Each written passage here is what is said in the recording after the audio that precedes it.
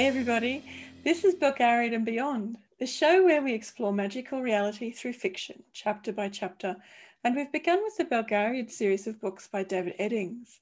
Welcome to Season 3, Episode 24. This season we're reading Book 3, Magician's Gambit, and today we're diving into Chapter 23. My name is Sondra Turnbull. I'm from the Goddess Kindled Universe. It's a publishing company. We publish real magic and magical realism, and I write a bit, and I'm a bit of an artist now too, doing my own book covers. Who knew it was possible? Yeah. Anything is possible. I'm Alicia Seymour, fantasy author. I write novels finding the magic and the wonder in the darkness. Yes, you do. I've just found this huge knot just there in my shoulder. Sorry, everyone. I'm sitting here prodding at my shoulder that's had a hot water bottle sitting on it. It's like toasty warm and very red. And I've just found this massive knot that when I press on, zings all the way down to my toe. So that's a thing. That's very tight and very big. Keep the heat going on it. Yeah, I'll put it back on in a minute. At least a few times a day. Yeah, that's what Hanukkah said too. We'll put it on a few times a day. You can soften it up. Yeah. It's already working because you couldn't touch it. Well, the thing that I couldn't touch is, let me see if I can. Oh, no, I still can't touch that bit further out. Like this is an audio show, and I'm pointing to bits of my body out on the point of my shoulder. Like, just go to the point of your shoulder and then back, just there's a little notch there. Mm-hmm. In there, that's where it's like, oh, no, that's still very fucking sore. But anyway, Welcome to the show, everybody. This is the show about magic and realism, not my shoulder. But, there's magic in everything, so. Yeah, and everything. Did you like this week's chapter? I did. And it reminded me, like, back to my comparison, it still is feeling very much like Angmar to me, even though nobody's really agreed with me on that yet. Like, I'm still holding to that. And I guess you have to play Lord of the Rings online to really get it. But well, I had a look at the photos that you put up. It does look like really like barren and horrid. Yeah. Well, like the whole thing of the bubbling and the sprouting of the water and the smelly lakes and all of that. I'm like, this is just like it. Yeah. Oh, okay. It was good. It was a good chapter. So we'll get straight in. Sorry, darling. Yes, you like a bit of action. Yeah, I do. A bit of sword play, a bit of blood. Yeah, I do. It's really kind of my thing. I don't know why, but I do. I can't wait to tell you. I can't wait to tell you about my cup. We're going to Polgara's cup. What is in your cup this week, darling?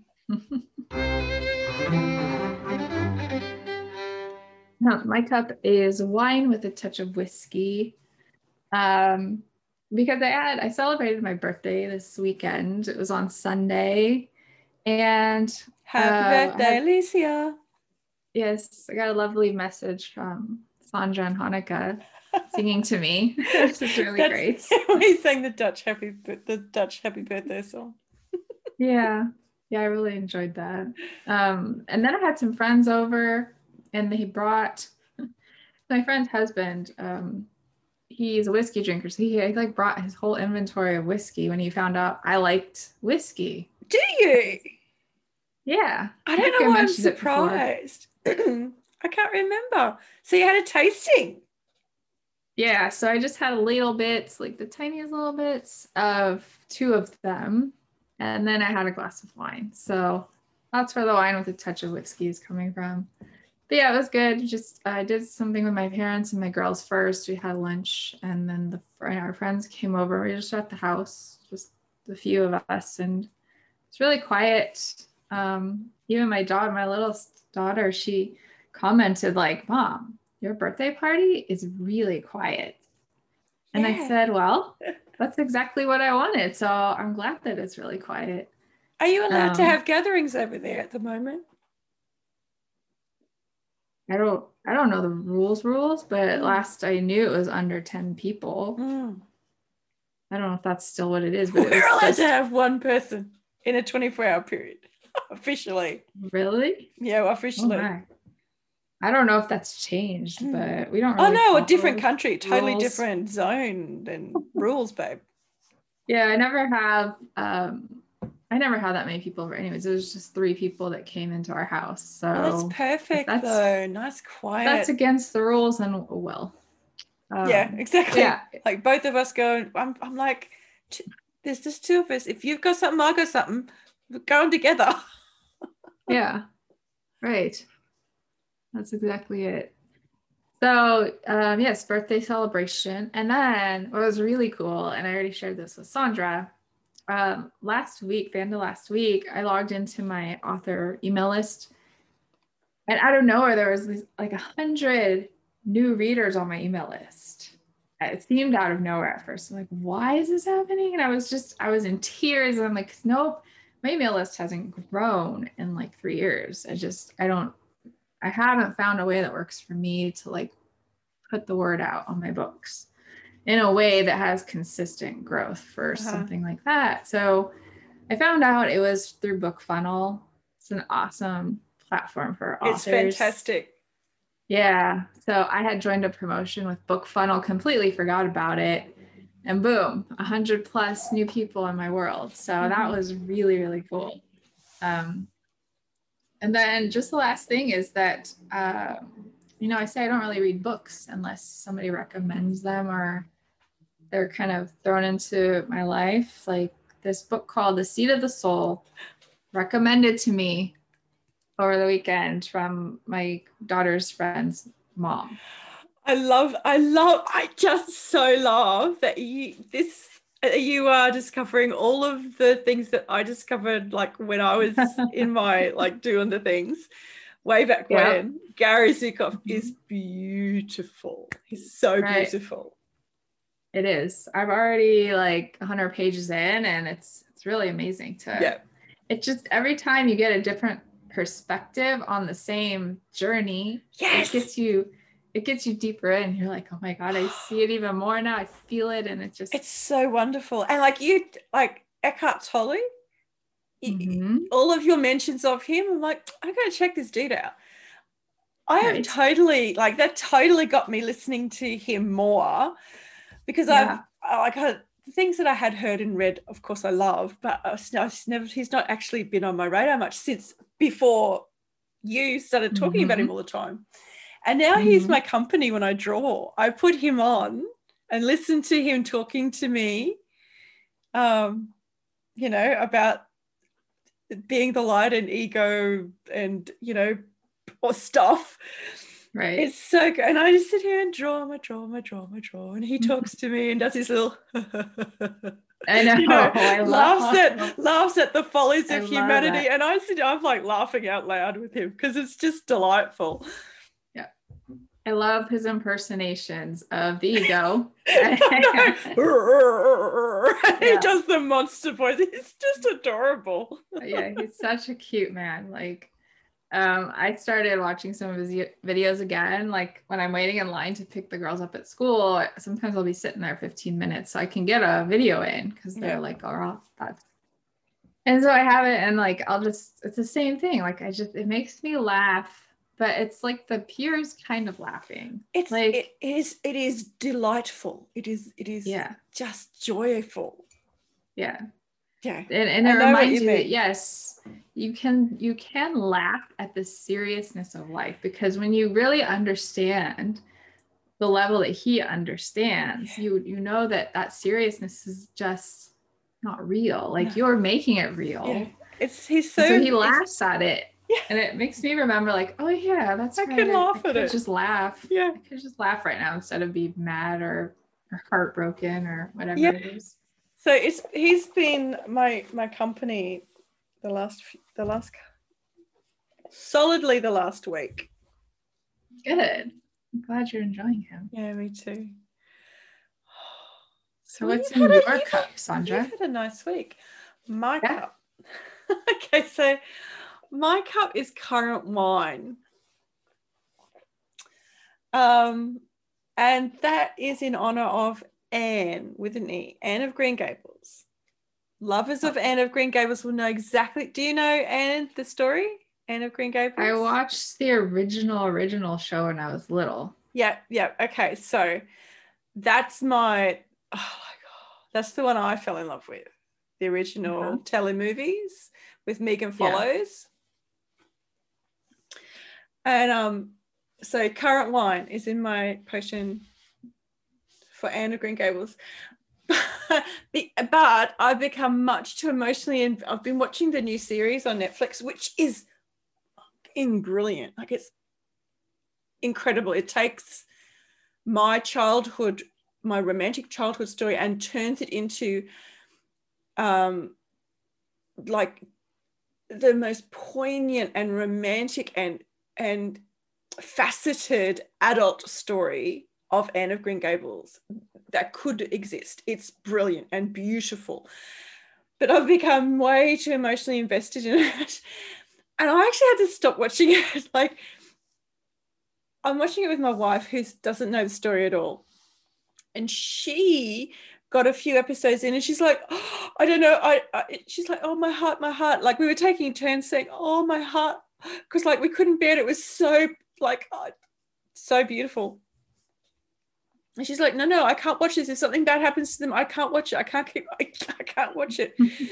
You've got to tell me, because I can't watch it if something bad happens. And this is the woman who like watches horror movies and like, right, that I'm not allowed to watch because I get too scared.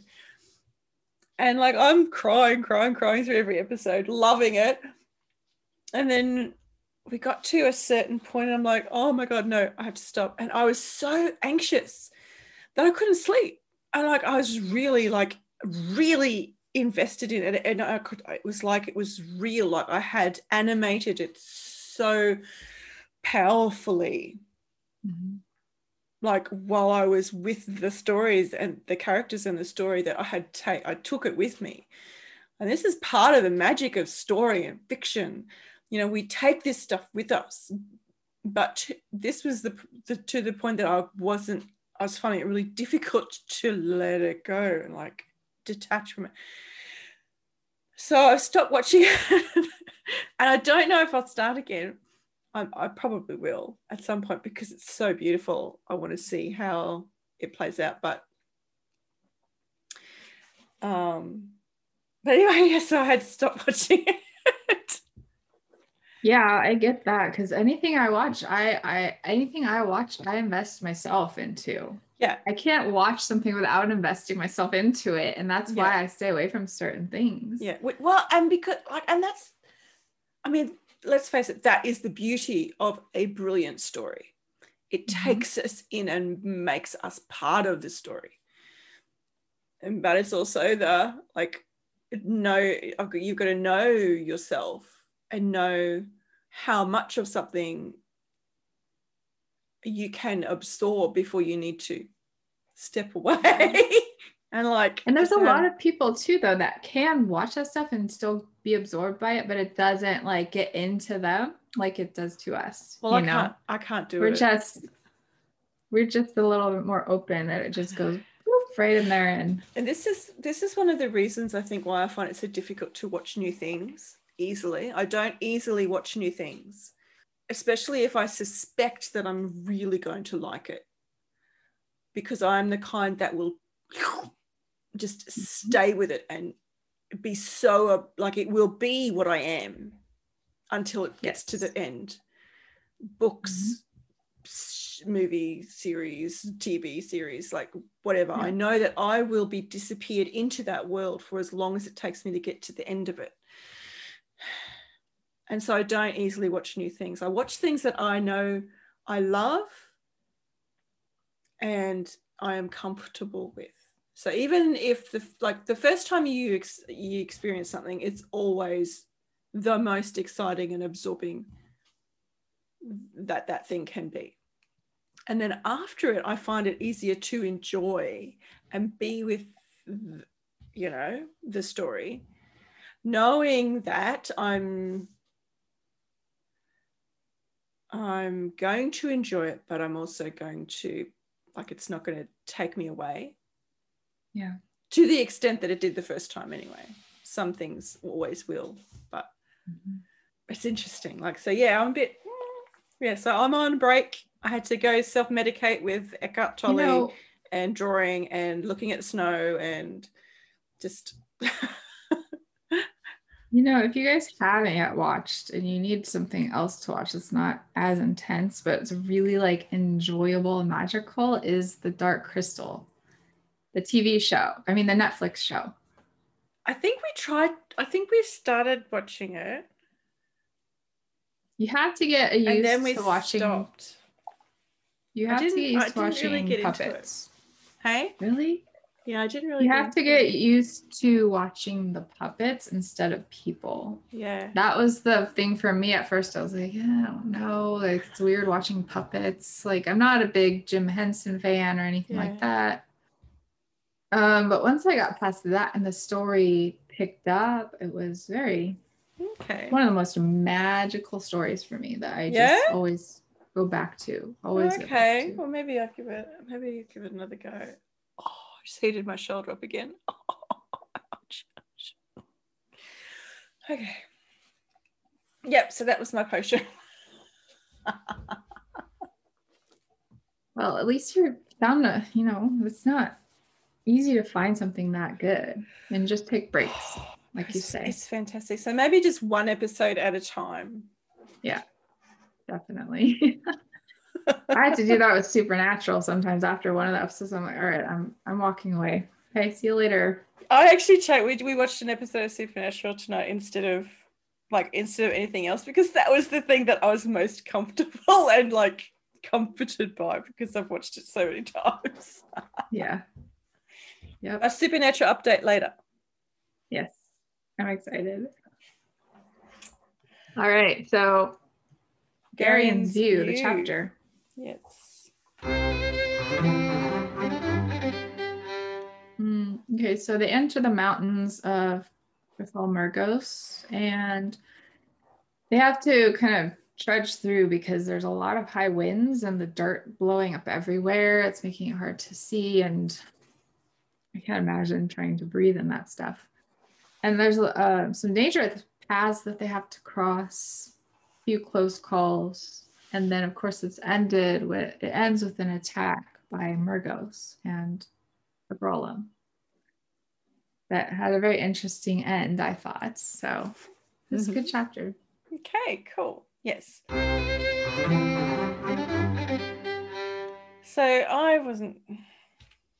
yes, there's a couple of really like interesting things in this chapter.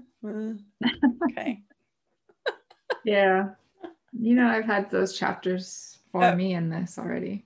Yeah. Okay, so when we come into the chapter, they've been riding hard and everyone's exhausted and the horses are stumbling with exhaustion, and Garian's just about had it, and it's really cold. And so that makes it even worse. The wind with coldness. Like, can you imagine how chapped their whole face must be if they don't have freezing cover? Like, I'm experiencing negative 7, I think. I felt like for the first time in my life, it's like, wow, that's really freaking cold. Degrees Celsius, so whatever that was in Fahrenheit. I've shut the tab. I don't know. What did I say? 2.2 or something? 12.2. 2.2, wasn't it, or something? It was 12.2. Oh, okay. Sorry. 2.2. Okay. Like, oh my God, we're all dead. No, what?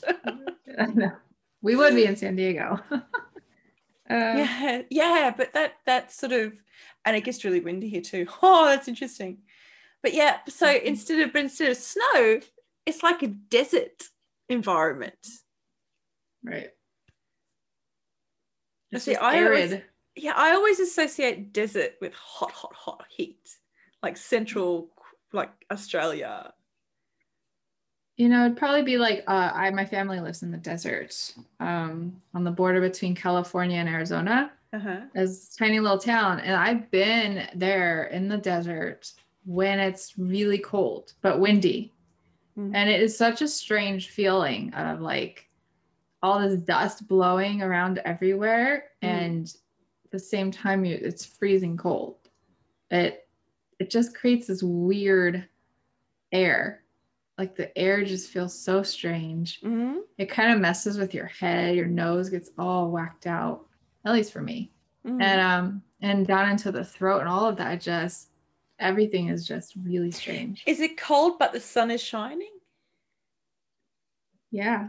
Yeah. Yeah, the sun's out. It's like a clear sky, but the wind and the dirt are blowing everywhere. And you step Wow. outside and it's Yeah, so gonna blow you away. you can totally picture this environment that our story is in at the moment. Yeah, I've been in it a couple of times. And the other thing that's interesting about this environment is that the sand is black. Right. Because of the volcano, probably, right? Well, I guess it's just I guess the volcanic earth is black, isn't it? Mm-hmm. Dark. See, I'm from Central Queensland. I think, dirt and deserts, and I think red dirt. Okay. Right. I know it's funny how it's different everywhere, right? Like, I mean, I guess we have some red dirt here, but usually our dirt's just dirt, like brown dirt. We bring ourselves to the story, don't we? Mm-hmm. So anyway, so Dernick's like, we've got to find some shelter because everyone's buggered and we need to get out of the wind. Can't spend the night in the open. And Relg says, go that way. He senses the cave. Like, I don't even think they can see it yet, but he just senses that it's there. And he's positive there's a cave there. And so there's also a mention here just of how Relg is now kind of part of the group after his rescue of Silk. And I liked the comparison of like his praying thus had become less an inconvenience and more a personal idiosyncrasy, somewhat like Mandrelon's archaic speech or Silk's sardonic witticisms. Yeah, because Belgarath has managed to convince Relg that he can pray on horseback just as well as he can on his knees on the ground. Mm-hmm. So it's not an inconvenience to anyone anymore. It's part of his person. It's just part of who he is. Right. Yeah. And it's true. Like, it's true that you can, just like meditation, you can do that at any moment. You don't. Oh my God. That was, I'm sorry. I just got very excited because I almost put that in a note in our sheet because I'm like, we have to talk about this because it's so important. Exactly what you're saying. So keep going. Yeah, well, just that, you can meditate or pray, whichever term you prefer to use or practice, but you don't have to sit down. Sometimes it helps to sit down in complete silence and be still and just focus on clearing your mind, or I'll focus on the prayer. But like, this is where Eckhart Tolle was a huge impact on me, is that it's really, those moments are great when you can have them. But really, it's about the moment to moment. Yes. Like in each moment, you can always meditate. You can always pray, no matter what you're doing, like physically doing inside, you can be completely cleared and setting your intentions or just meditating on what you want to create. Because we go away to our retreats and then we go back to our normal lives. It's the practice part of it is taking it in, taking what you learn, taking what you practice in those special, quiet, built for spiritual practice places, taking it back into our lives and practicing in our actual lives, like bringing that off the mat, in yoga speak, take it off the mat with you, take that silence with you. And I just And thought this often, was really, it's really important because that's why we practice, isn't it? It's not so that we can go and sit in a corner every now and then and just have like a half an hour of decompression, which is so important sometimes. Absolutely. Absolutely. And to have that extra like sacred space, absolutely. But the practice is to make that how we are, how we move through the world. yeah, I'm somebody who really enjoys making time every single day, like an hour at least, where I am sitting in that silence. But if there's a day where it doesn't work out, I understand that I can still make it happen in the moment to moment awareness. Like that also, your spiritual practice is often any challenges you come across through your day. That is your spiritual practice. Always. Like that is like me last week with my daughter and like Yes. kind of that challenge we were having. That was my spiritual practice. And I knew it. Yeah. But in the moment, you really have to, that's the meditation or the prayers, just even just your breath, just breathe instead of react. Yep. And it will mostly resolve itself. Yep. Well, you know, we only think we ever have control. Mm-hmm. That's just something we tell ourselves. It's never real. It's never true. There's a divine plan to it all, you know. Well, you know, there is like, and whatever way you look at it, you know, I like to sometimes think of the world as the most my dad's a mathematician, and maths is like the perfect language. It's the perfect universal language. Everything is built in a certain order. It all happens a certain way. The rhythms and the cycles and, you know, the orbits of the planets and the expansion of the universe, it's all completely out of our control, and it's just going to keep happening. And if we think that our little earth is like the only thing that's not part of all of that, we're crazy. And we are most of the time walking around crazy. Yes, it's true. That reminds me of another Eckhart Tolle thing, but I can't remember his exact phrase. But it always made me laugh. Something about being crazy. Oh, yeah. I can't remember it right now though.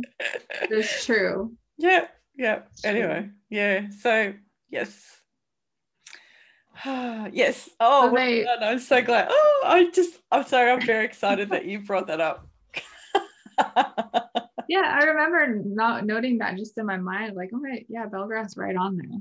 He's exactly on the point. that was a huge shift in my life, is doing that, learning to do that. Yeah.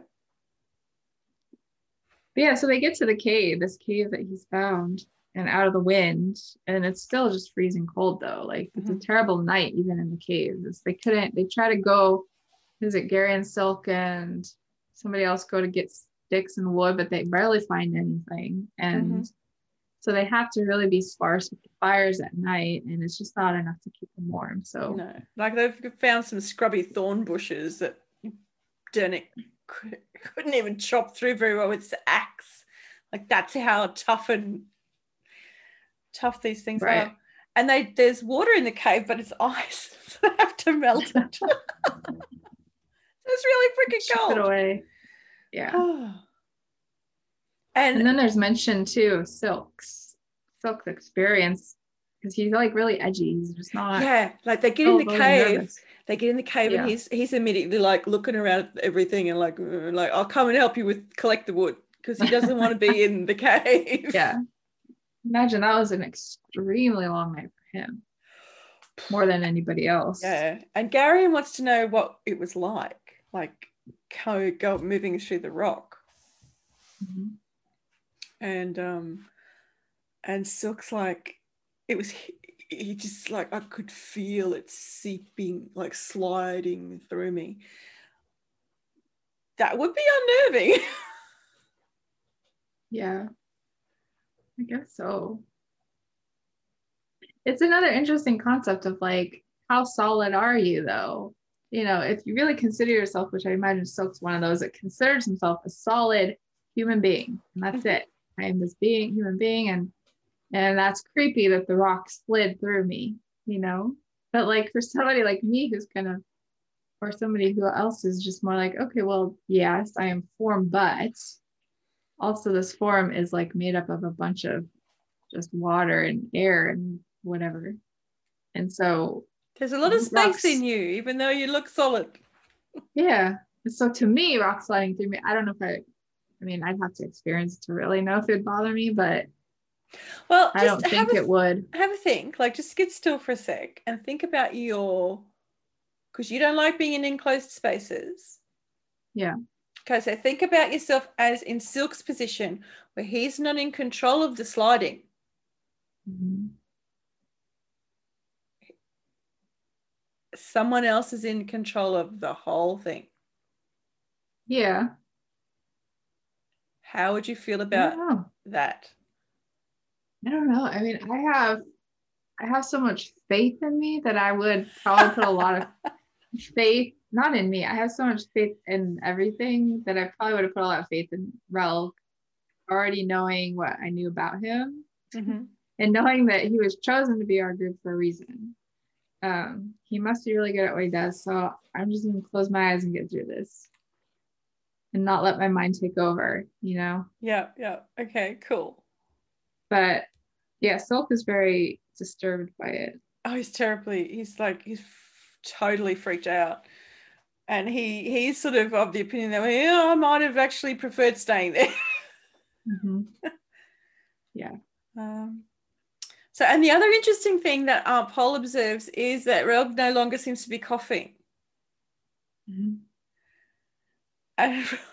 And you know, Relg's like, I don't think the cold could go through the rock. So, you know, it was just gone when I came out of the hill. And I'm like, yeah, That's okay. funny. I can see that would be like a complete filtering of anything. It is funny to think about that. Oh my God, I just had a brilliant idea Mm. for magic in a book, a magic system involving this actual passing through different kinds of rock to cure different things or for different purposes. Someone write that down. That's a good thing. That's a good thing. Yeah. No one steal that. Or if you do, tell me what the books are so I can read them. That's funny. I think that's for you. That sounds like your kind of a story. Okay. Anyway, they have a little talk about the curing of colds, and Silk is of the opinion that it'll never be popular as a cure. Yeah. And I mean, it is just a cold. You can really tough it out anyways. I want to slide through the rock. Yeah, I think it would be an interesting, I don't know if it'd be fun, but it would be an interesting experience. I want to know what it feels like. I'm like, I try to imagine. Kind of. I guess it depends what kind of rock also. Like there's Well, different now kinds of you're rock. getting into the details. Yeah. Do And tell. I meant like the rock that exists in the caves of Hawaii. That would probably be pretty cool to pass through. But Why? they're just very beautiful rocks in Hawaii. And I don't know, easier to pass through, they seem like. Oh, well, At you'll least the have to ones let I've us seen. know. Have you ever been to Hawaii? Yeah, it was on Kauai. And it's already been like 14 years ago. Oh my gosh. Yeah, so like a lifetime ago. Yeah. But it was a lot of fun. It's really beautiful there. So yeah, it would have to depend. For me, it would depend on the kind of rock, I think.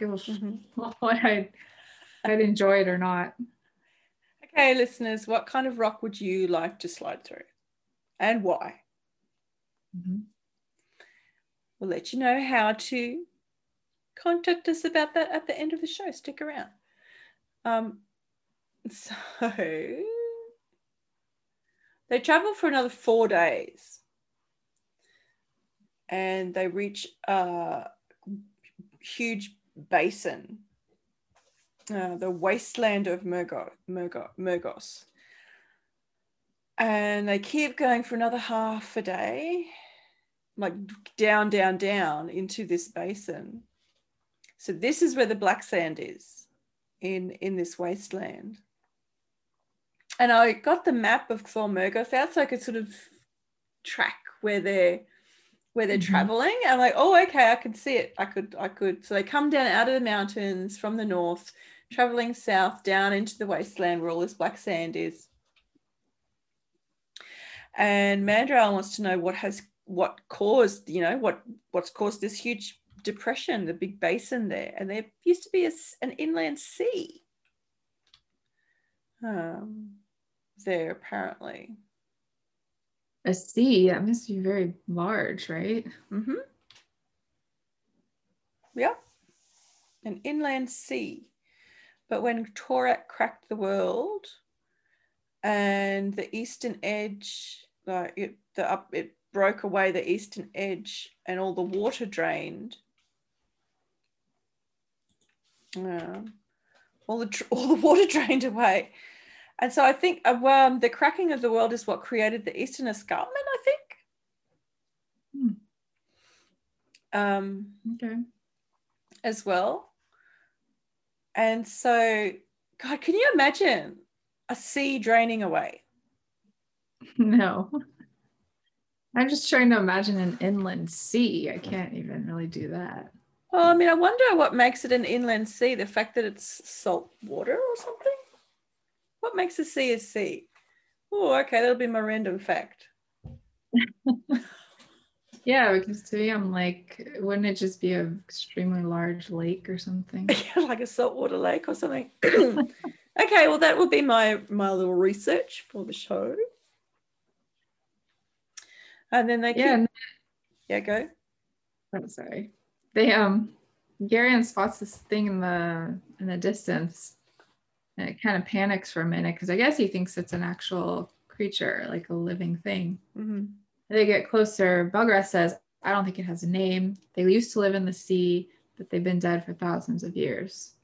And as they get closer and they pass by, it's just this enormously huge monster of something that has eye sockets as big as buckets in the skull, and the head is bigger than a horse. So I can only imagine like what kind of things lived just like in our time, like the things that used to live in the ocean. I mean, yeah, that's like it sounds like a big sea monster, like a big dinosaur skeleton, like an aquatic dinosaur or something. Yeah, sea monster.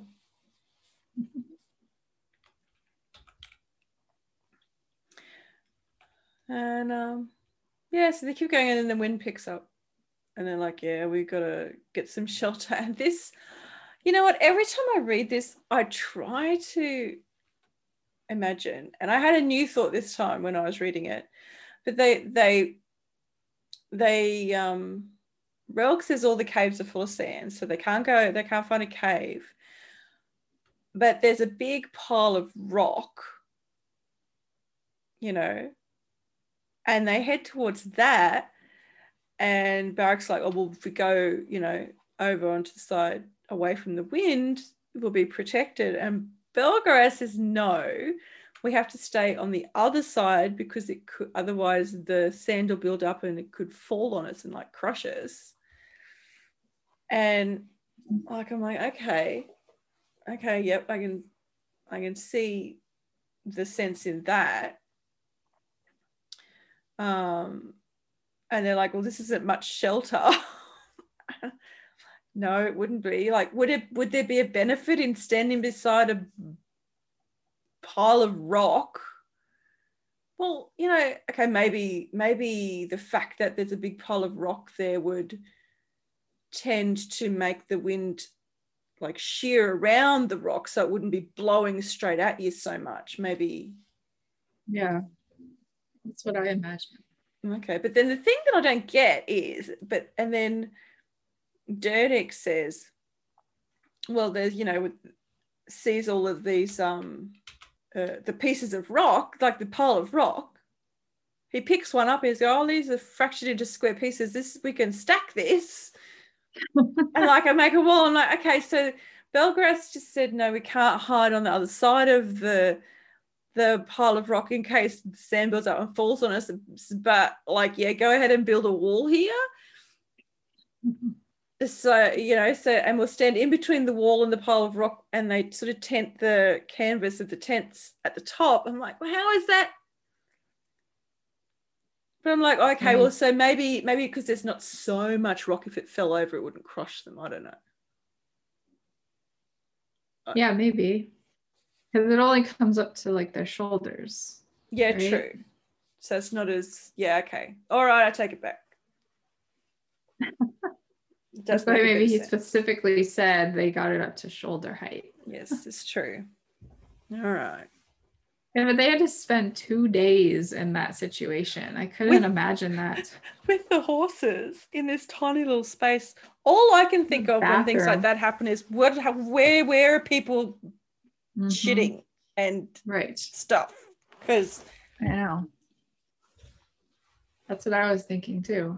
I mean, the horses obviously are just gonna go, so it's gonna stink regardless. And as for the people, I mean, how do you go out into the wind? Well, I mean, that always has bothered me in every single story. And I mean, I understand. Dig a hole. You don't talk about the boring stuff. You talk about the exciting stuff and keep it moving along. But I make a point in the stories I write of including scatological details, because there is a deep magic in that.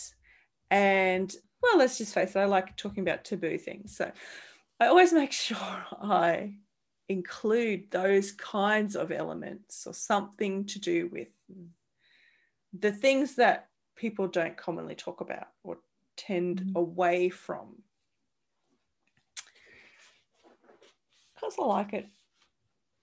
The only thing I could think is if they would just dig a hole. Well, they would. They'd just dig a hole. Yeah, so the storm passes. Yes. Right? They are finally free to go. And Relic is, I guess he's terrified because the sky is so clear and blue and it's just expansive above him, because he kind of freaks out and starts praying. Well, yeah. Yeah, they come out and I mean, it would be like they're in a basin, so there are no mountains around. It would be like just barren and flat and kind of overwhelming. Like, that's a thing here. People actually who, like, the Netherlands is really flat. There are no hills, there are no mountains. And so people who come here actually can get a bit like weirded out and not know why. But it's because like there's no relief. It's just all flat. Makes it great for bike riding though. I love it. That would be interesting to see. I don't know if I've ever seen that. Anyway, side note. And then, yeah, so he's sort of, does he cover his eyes again? Yeah. Well, that's mentioned later, yeah, that his eyes are covered again because it's too bright. And then when the wind keeps coming up and no, the dust storms. So Belgrass like, yeah, these storms happen. It's the season for them. But then there's like an earthquake starts. Have you ever been in an earthquake? Oh yeah, San Diego gets them. I've never been in an earthquake. What's that like? I've been, I don't know how to describe it. It's just everything shakes around you. The ground is like, you know, your body feels scary? Like yeah, because when it first starts, like in the past 6 months, we've had a few like super tiny ones, just like nothing to it. But you know, the big fault line is here in California, that big San Andreas Fault. So yes, it's pretty close to San Diego. So if anything were to happen, like they made that movie San Andreas, I can't watch that. You'd all just drop into the sea. Yeah, or into the crack. And so yeah, that first moment of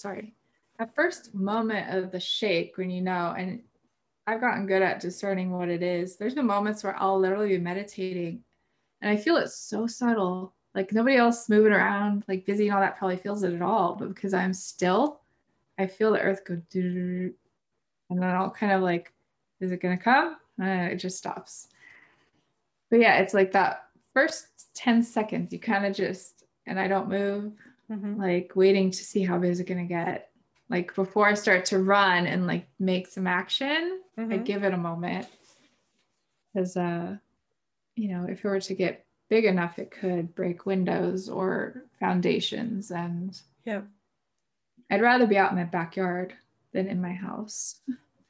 Oh, okay. That's a good idea. Is that what you're supposed to do? Like get out of a building? I don't know. If you're in a building? No, they tell you to get under something that's really heavy, like under my desk. At school, they'd have earthquake drills that they get under their desk and cover their heads. Duck and cover. Yeah. But to me, I feel like my backyard is the safest. There's not really any large trees that would fall. The power lines maybe, but I'm like, I could dodge that if I needed to. Whereas if the roof caves in, just dodges the falling electrical power lines.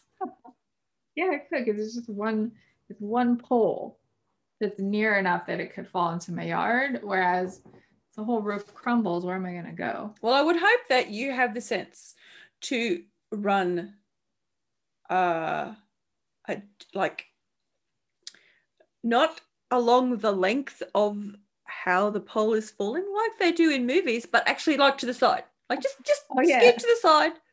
Yeah. We don't need to build tension. We just need for you not to be crushed by a pole. That's why I say it would be easier, because it's really all I got to do. Okay, I'm going to move this way. Cool, there it goes. Bye. Okay, so yeah, so there's an earthquake, but it doesn't seem like a really huge one.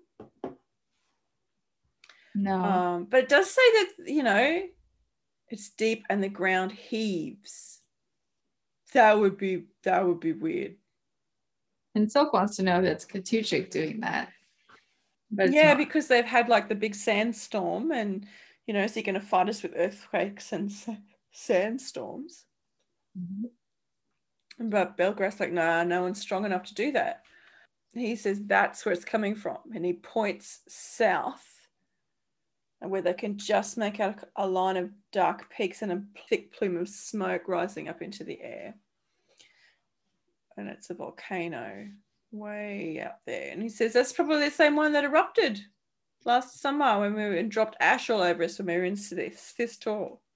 I like that reference. It gave me some like time, what do you call it? Timeline. Yeah. I've got to say I really enjoyed referring to the map while I was reading this chapter and just getting like really locating myself in the world. And so Derek wants to know, which way do we go? And Valgras like, that way, points straight to the smoking mountain. Yeah. Of course, that's for where else are the bad guys going to hang out if not inside or beside a volcano? Of course. That's where the bad guys like to go, just like in Lord of the Rings, Mount Doom. Oh my God, yeah. So they're heading to Mount Doom, and they pass a few more of those big sea monster skeletons, which would be kind of cool. I could see like the remakes of the Star Wars movies when they were digitally remastered, and they had all the extra CGI stuff put in. How they've got like the big skeletons, on Tatooine, I think. Yeah. That's another landscape that was probably kind of similar in some ways. Yeah, well, to this. I mean, that is the landscape that I picture. Because, I mean, I might have been born out in the red dirt, but I've never really been to a desert. I think that's the landscape that I was picturing, like through this. Yeah, that's another good one. And then they start to smell the rotten egg smell.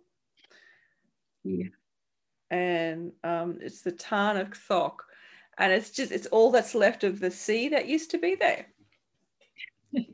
fed by How long has underground. that water just been sitting there?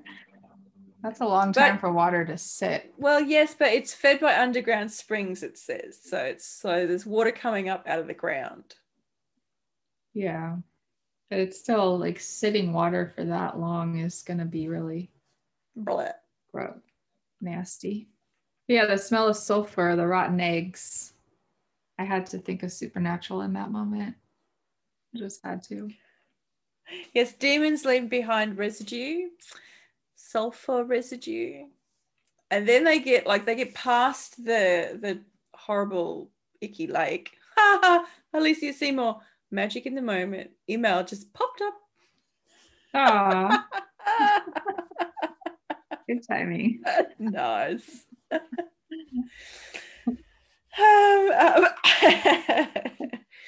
So yeah, so they get past this horrible rotten egg lake, and they're like, Belgrath's like, okay, now it gets a bit dangerous here.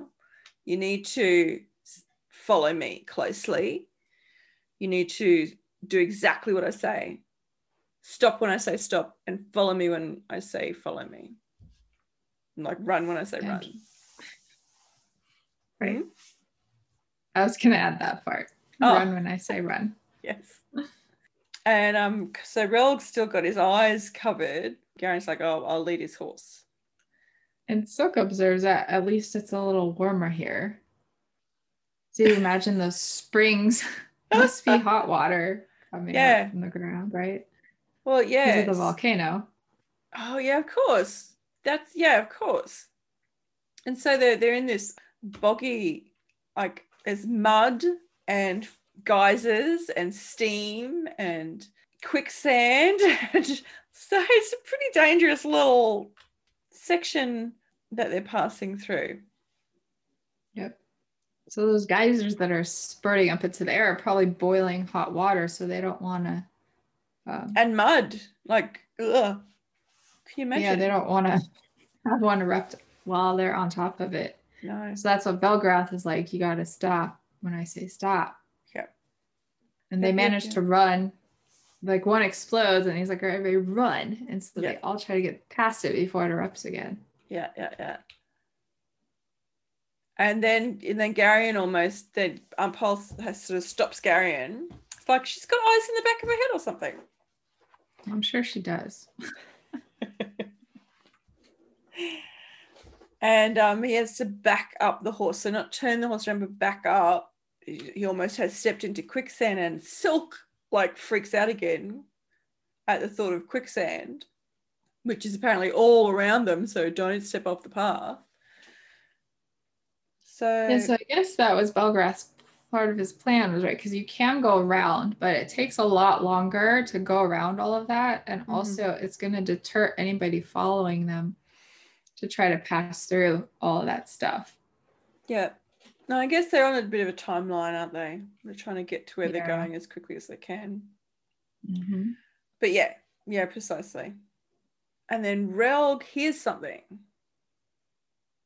And it's just occurred to me that it's interesting that Relg heard it. Like Belgrath's listening for geysers, the noise that a geyser might make before it erupts, and everyone else is just kind of like, oh, what's going on? But Relg hears something. And I wonder if that's because he's really tuned in. His eyes are all covered up, and he's sort of like that's the sense that's like really alert. Right. And it's interesting that it sounds like two pebbles knocking together when he's kind of like the rock master. Rock dude. I'd imagine it would be like somebody is around the rocks and they shuffle some rocks down and they go plip, plop, plop. Yeah. I just heard that really clearly. Yeah. Mm-hmm. So Aunt Pole tells them that it's Murgos. There's 6 of them and a Grollum. And they're waiting for them, they're waiting to ambush them. After they're all already like emotionally and physically and mentally drained from that, being so alert to not die and that on that pathway, right? Now they have to face this. Yeah. So Barak and Mandralin are like, yes. Okay. Let's They've been ride. waiting. Let's get rid of some of this energy. Not that they need an excuse ever to have a fight with someone. Right. They're always ready for a fight. So they go ahead. The sun is just setting at this point. Relg's able to pull the blinding out from his eyes. See, even here, Rolg's like he's one of their companions. He's like, no, I need to, because Garion's like, don't, you'll hurt your eyes. He's like, no, I need to. If I need to, I might need my eyes. So he's not a burden on them. He's sort of stepping into that role of companion. Yeah, and even the way the Garion reacts to him, that he cares, like, oh, don't do that, you might hurt yourself. Yeah. Versus being annoyed with him is a big change. Yeah.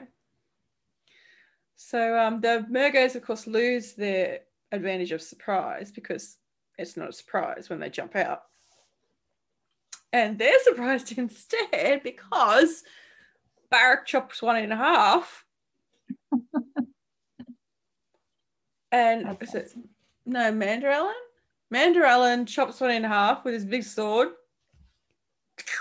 down the middle of his head. That's horrible.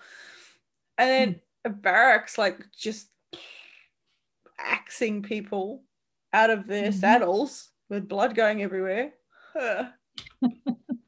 And who else is in the fight? Oh, Silk throws a dagger. He likes to throw daggers. Hits someone in the neck, just below the ear, plop. So that's that. I wonder if he went and got his dagger back. I think he probably would have. Yeah, you kind of have to, or is he going to get another one?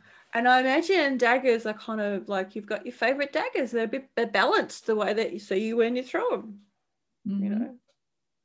Yeah. It's not like you throw your broadsword away. If someone gets stuck on it after you stick them with it, no, you kick them off the sword and you take it with you. Yeah, it's the same with like the bow and arrow, right? You got to go pull your arrows out. At least that's what what's his name in Walking Dead did, because in that situation you're not really going to get more arrows anywhere. Correctamundo. I can't believe I just said correctamundo twice. Okay. So, and then the next thing that happens is excellent. With the Golem? Yes. Yeah, I like the way the Golem is explained here, the description: dark robed, polished steel mask. This is exactly like there is a group of people in Game of Thrones that wear black cloaks and have steel masks. Really? Sons of the Harpy. They're called the Sons of the Harpy. Their masks are gold, though. So I don't know what color these masks are, but well, these are just steel colored. Okay. So yeah, but the mask actually is a face. It's a golden face, and it looks really creepy. So yeah, anyways, the Golem is like he's starting to panic because the Murgos are dropping so quickly. He didn't think it was gonna be that, it wasn't gonna go that way. It's just so he tries to like escape, but it's not gonna work. Relg, and it's Relg of all people, is Oz. No, the Golem, he doesn't get ready to escape. He draws himself up to gather his will to like throw some magic at him. Okay. Yeah. So it doesn't work regardless because whatever Relg, I don't know where he's channeling this energy from, but it's like he becomes bigger. It seemed like he got bigger all of a sudden, like just the way it's described, not actually bigger, but just his momentum was bigger. You think about it. So the way he describes it is if you're looking at him from behind, you look at the set of his shoulders. When you look at somebody like a bodybuilder who flexes up their muscles, they get, they go from like a relaxed position to like a active bulging. That's what I imagine. Yeah. It's just not an image I would have ever thought I would vision with Relg. But yeah, so he's got the Golem and he's holding him against the rock. He's pinned there, and they think at first he's just gonna pin him there And wait and, till someone do comes something. to help. Yeah. But then he slowly starts pushing him into the rock, Mm-hmm. which I thought was really cool. And Silk is even like, Rogue, no, don't do that. Because he just, all the anxiety of like, oh my God, that must be terrible. Even for a girl, I'm like, nobody deserves that. Mm-hmm. But he does. He pushes them all the way in until Yep. all that's left are his 2 hands sticking out. And he's dead. And then he just pulls his hands out and the Golem's dead. And poor Silk is over there on his hands and he's vomiting because he's so like distraught by the manner of this guy's death. I mean, he had it coming, I guess. Well, you know, he was gonna kill them. Yep. And then there's one Murgo left, and he tries to run away. And Dernick rides after him. But instead of like hitting him with his axe, he just cuts across in front of him and like stops him from running away, drives him back the other way and chases after him. And eventually Barrack's like, where's the other one? And Garion tells him that Dernick's chasing him. And then Barrack's like, oh, we should probably go because, you know, Dernick's a good man, but he's not really a fighter. Better go help him. And then there's this scream and, you know, Dernick just comes riding back in. He's like, oh, I chased him into the bog and he ran into some quicksand. And the question that Barrack says, why didn't you hit him? Why didn't you just use your axe? And Jack's like, well, you know, I don't really like hitting people. And Silk is just like still in his, you know, post-vom stage from being distraught at the Golem in the rock. And he's like, you chased him into the quicksand instead. That's monstrous. Because like that's pretty much the same thing as getting pushed into the rock, isn't it, for him? But Dernick's very pragmatic, you know, dead is dead. I'm sorry about the horse though. Yes, I'm with Dernick on that one.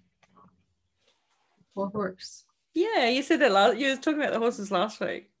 Mm-hmm. It's true though. I mean, it's like, what's the difference? If you're gonna cut him down with your axe or run him into quicksand, you're still killing him. It's still taking a life. Yeah. You know? Yeah, but it's less participatory. Mm-hmm. Less blood, perhaps. Yeah, and it's interesting that the ones that usually chop people down are the ones that are horrified that he just raised him into quicksand. Well, Silk's not into hewing people apart. He usually just, you know, jabs them with a dagger in a good spot and, you know, they're done. Yeah. It's not terribly gory like Amanda Allen and Barrack. Gore galore. But that doesn't bother Silk. Flying places, I imagine. Hooked on the ends of swords and shit. You look so calm about that. I don't know. I guess it's too much Game of Thrones in my past or something. Yeah, a little bit. I'm an innocent little person. If you believe that, I have a horse I want to sell you. That's the end of the chapter. Yes. Okay. So that was Wolf's Wisdom. Magic. What is your magic from this week's chapter? I mean, I had to say Relg burying the Golem in the rock. Definitely. It is the highlight. Highlight. Although I do like, my magic is Garion sensing when Aunt Pol sends out her mind to, like they say, to look for to see how many people are waiting to ambush them. Mm-hmm. Just he seems to be getting more of a heightened sense of it. Like, so this time it described the edge. He could detect the edge of the ripple of her mind as she sent it out. So it's sort of getting more sensitive to that particular piece of magic. I thought that was that is good. And reality. What is your reality? My reality is I have seen geysers up close and personal when I was a child. We did a road trip with my cousin, and I believe it's in Yellowstone, Wyoming, Yellowstone National Park. And so the geysers, like they have the Old Faithful, this really big one, but there's a bunch of these little ones. So it is that smell. Like I could smell that rotten egg smell because that's exactly what it smells like. It's terrible. Oh. And then just seeing all the heat, you feel the heat and watch the bubbles. Some of them have really pretty colors though inside the water. Probably from the sulfur, maybe. Well, it described that in the sun. book, actually. The top of the lake was like oily. So yeah, it's pretty cool. Geysers are pretty cool to see up close, but the smell is a little. Is there a sound? Can you remember the sound before it came up? No, because you can't get close enough to it. Okay, Like they have it for roped safety. off, and yeah. I mean, I wouldn't pay attention to that when I was like 10. No, I wouldn't have known to listen for it. Okay, so my magic is dust storm. The dust storm. When I was small in central Queensland, talking about red dirt, there was a dust storm, and I can remember looking out, and there was just a wall of red coming at us, and it just got everywhere, like everywhere. Just it was incredible. Wow. Yeah. I've never had a dust storm on that level. But... Oh, yeah. So anyway, so that's my reality. And now we're up to Prophecy Speaks.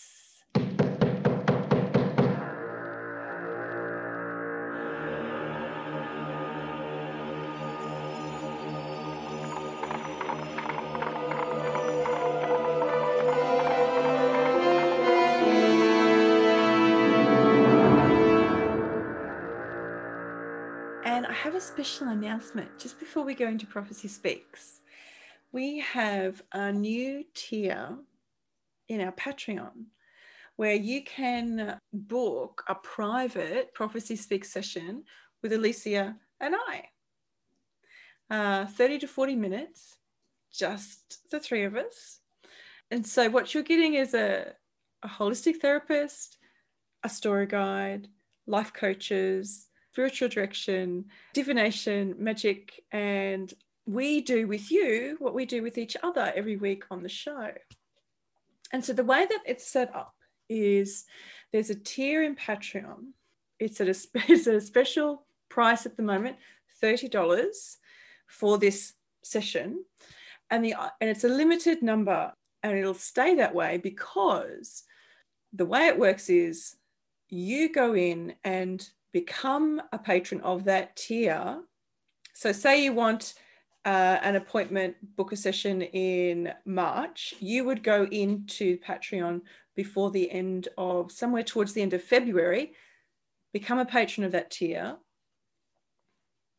And then somewhere inside March, after you've had your session, you either hop out, become not a patron at all, or drop down to one of the other tiers. And that's how it's intended to work. So it's not like we're saying, become a $30 patron and pay $30 every month. No, the intention is you become a patron for the month that you want the session, and then you drop back.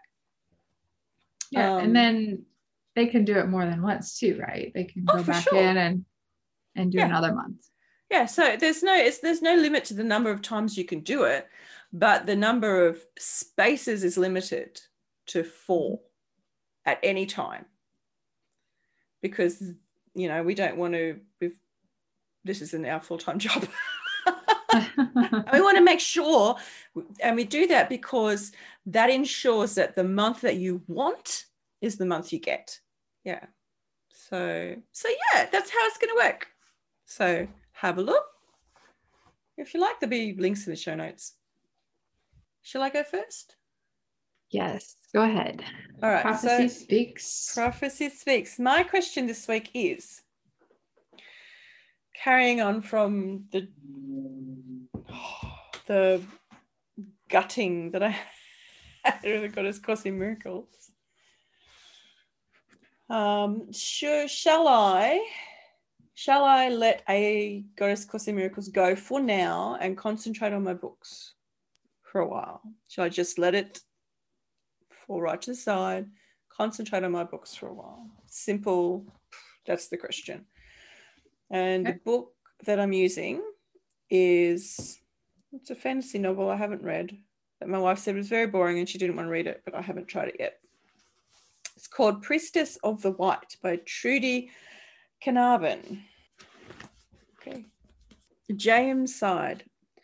Being a dreamweaver, I'm not sure I want to anymore. I guessed as much. What do you think I should do? Liad smiled. What do you want? I don't know. What do you want from your life then? I don't know. Of course you do. Do you want love, children, wealth? What about fame or power or both? Or do you want wisdom and knowledge more?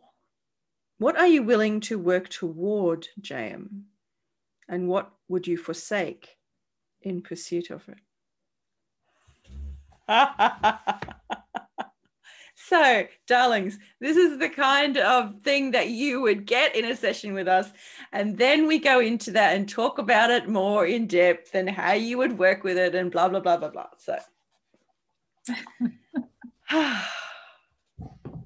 sorry, I just knocked my microphone. All right. So, let me just, what am I willing to forsake in pursuit of it? I want the books. I want a body of work. I want the books. I believe for you, the books are where the wisdom and wisdom and knowledge lie. And the course is more for the whatever they said, fame and all that. I know fame is not your goal, but what do you fame? An idea. Yeah, fame, power. Or do I want wisdom and knowledge more? What am I willing to work toward? And what shall I forsake in pursuit of it? Oh my God. That's ridiculously appropriate, isn't it? Yeah. I am willing to forsake everything else for my books, ultimately. And ultimately that, like all of my life experience, all of my knowledge, all of the wisdom that I've gathered and been gifted over the years in all of the jobs, all of the work that I've done, the energy work, the healing, the teaching, all of that can go into my books. Mm-hmm. Yeah. And if there were ever a simple path again for you to go back to the course, it will appear and you'll know at that time if it feels right. And to be quite honest, and it's definitely going to be an audiobook because I've got the audio. Mm-hmm. And so it's going to be available as a series of audiobooks. That's what I'm going to make it into. There you go. You can still have the course out there. Yeah. It's just in book form. Yeah. And that makes it so much simpler, right? Yeah. That's awesome. Oh my goodness. That's ridiculous. I love it. I love that so much. I love Prophecy Speaks so much, really. Mm-hmm. Yep. All right. Mine is, my question is, what is, okay, because I shared that path opened up last week for readers on my list. I'm curious what's another simple path for readers who will love my books to find them easily. Yes.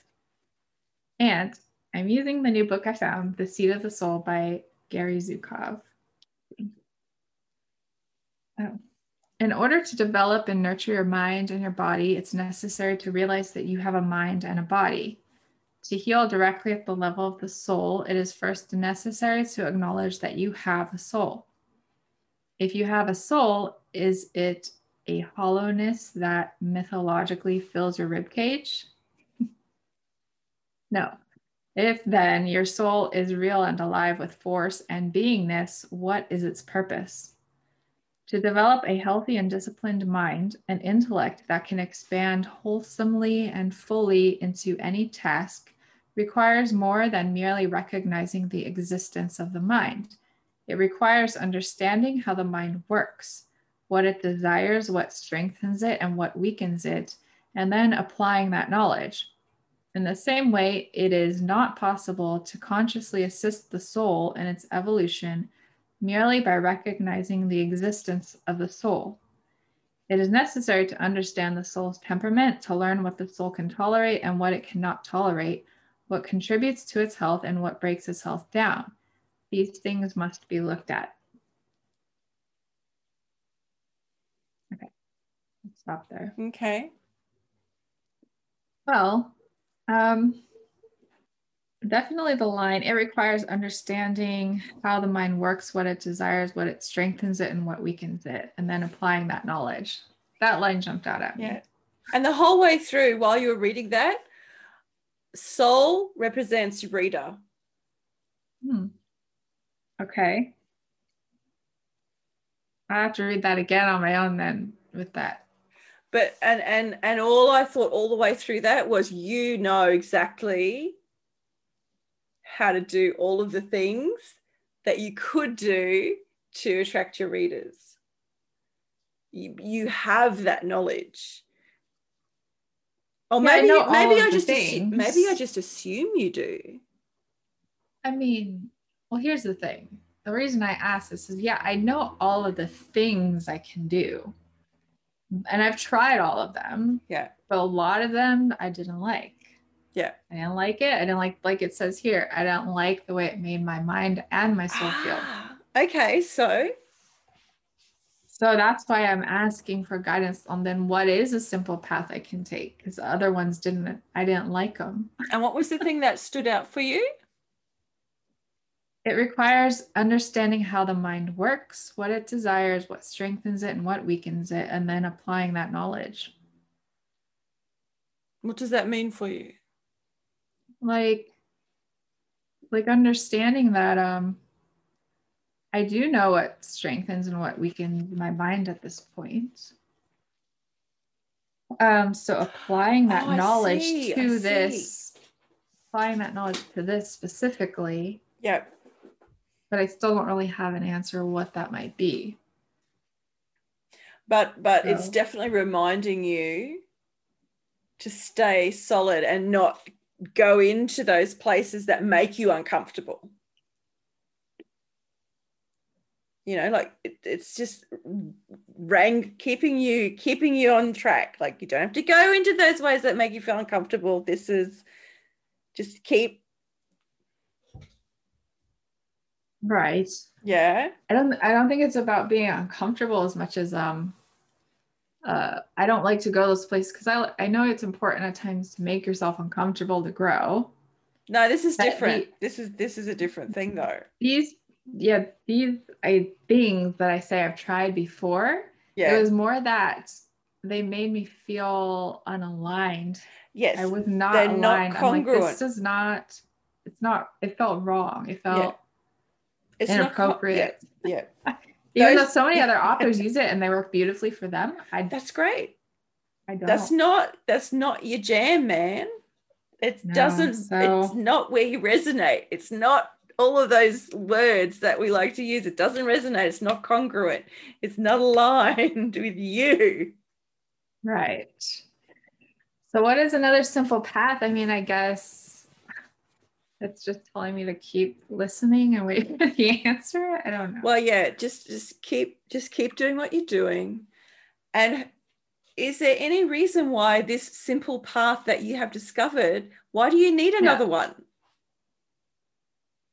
You don't need another one. You just need another. I guess part of myself is allowing doubt to creep in. You don't need another one at all. You have there are so many promotions that come up. I know. On BookFunnel. It's crazy. There's not just the one, and there are billions of readers around the world, and they all will discover different promotions that attract them. True. I was letting doubt because I'm like, well, could every promotion really be this amazing? I don't think Maybe so. not, but maybe it will be better. But it's just the thing of like, why am I telling myself that? Why would I tell myself a story like that? Why not say like every promotion is this amazing? Because that's what we do to ourselves. Yes. All right. I'm good. Okay, cool. And that is the end of Prophecy Speaks.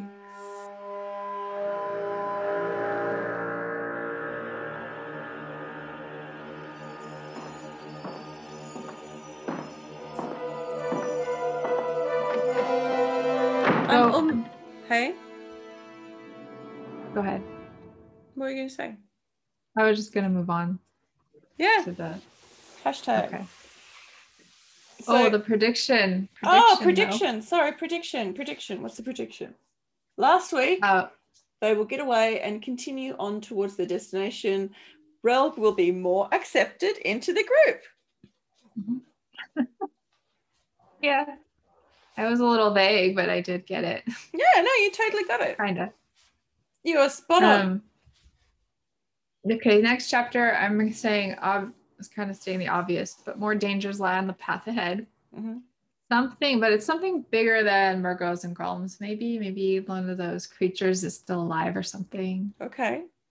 Garion will have a moment to show off his powers to the others again, which are getting stronger. Mm-hmm. Okay. I think. Okay. I like it. Hashtag.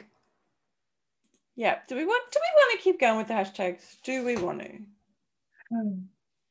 I mean, it's fun. It is fun. I don't know that all right. What's the hashtag? Anybody uses them? No, there was one person, one new listener who started using. He was listening to lots and lots of episodes and throwing them into the Instagram a lot, and that was super fun. Yeah.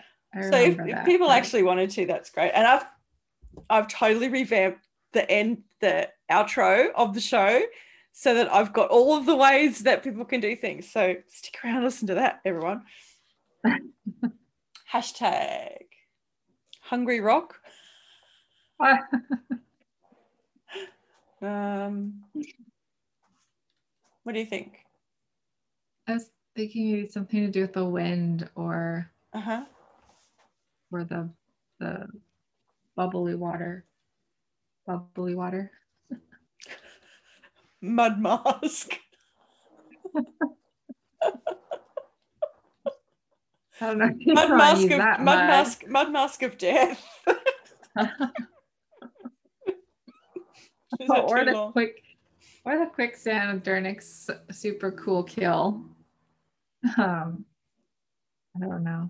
What do you want? I kind of like Mud Mask of Death. Yeah. Use that one. I got nothing for some reason. Mud Mask of Death. Nice. Okay, so. Oh my God, that's it. So that's it. We're at the end of the show.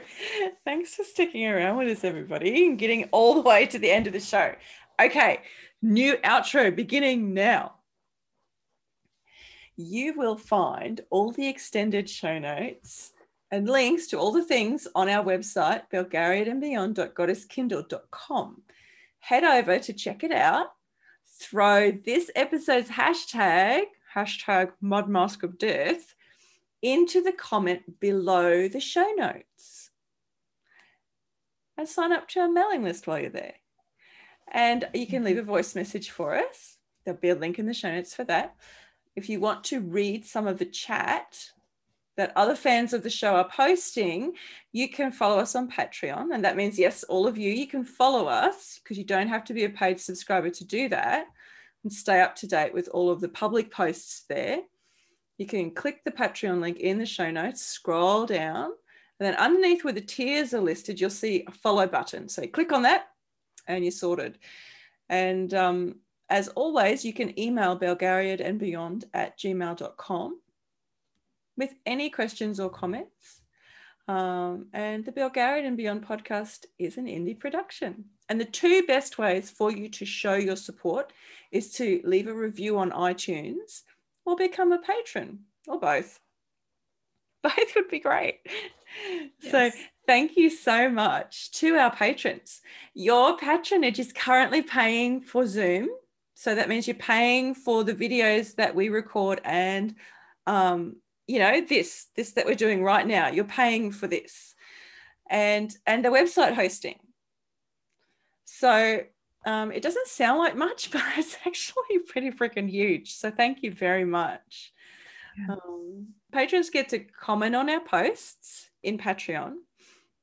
They get access to bonus episodes of Before the Show and full uncut video of every episode, and also have the chance to have private prophecy speak sessions with us. So find out more at patreon.com/Belgariad and Beyond, and there will be a link in the show notes. Yay! Awesome outro. Thank you. Loved it. So we'll be in your ears That's again. That's it. Yep, that's it. Okay. I'll let you say what you were going to say now. We will be in your ears again next episode, darlings. See you then. Bye, guys.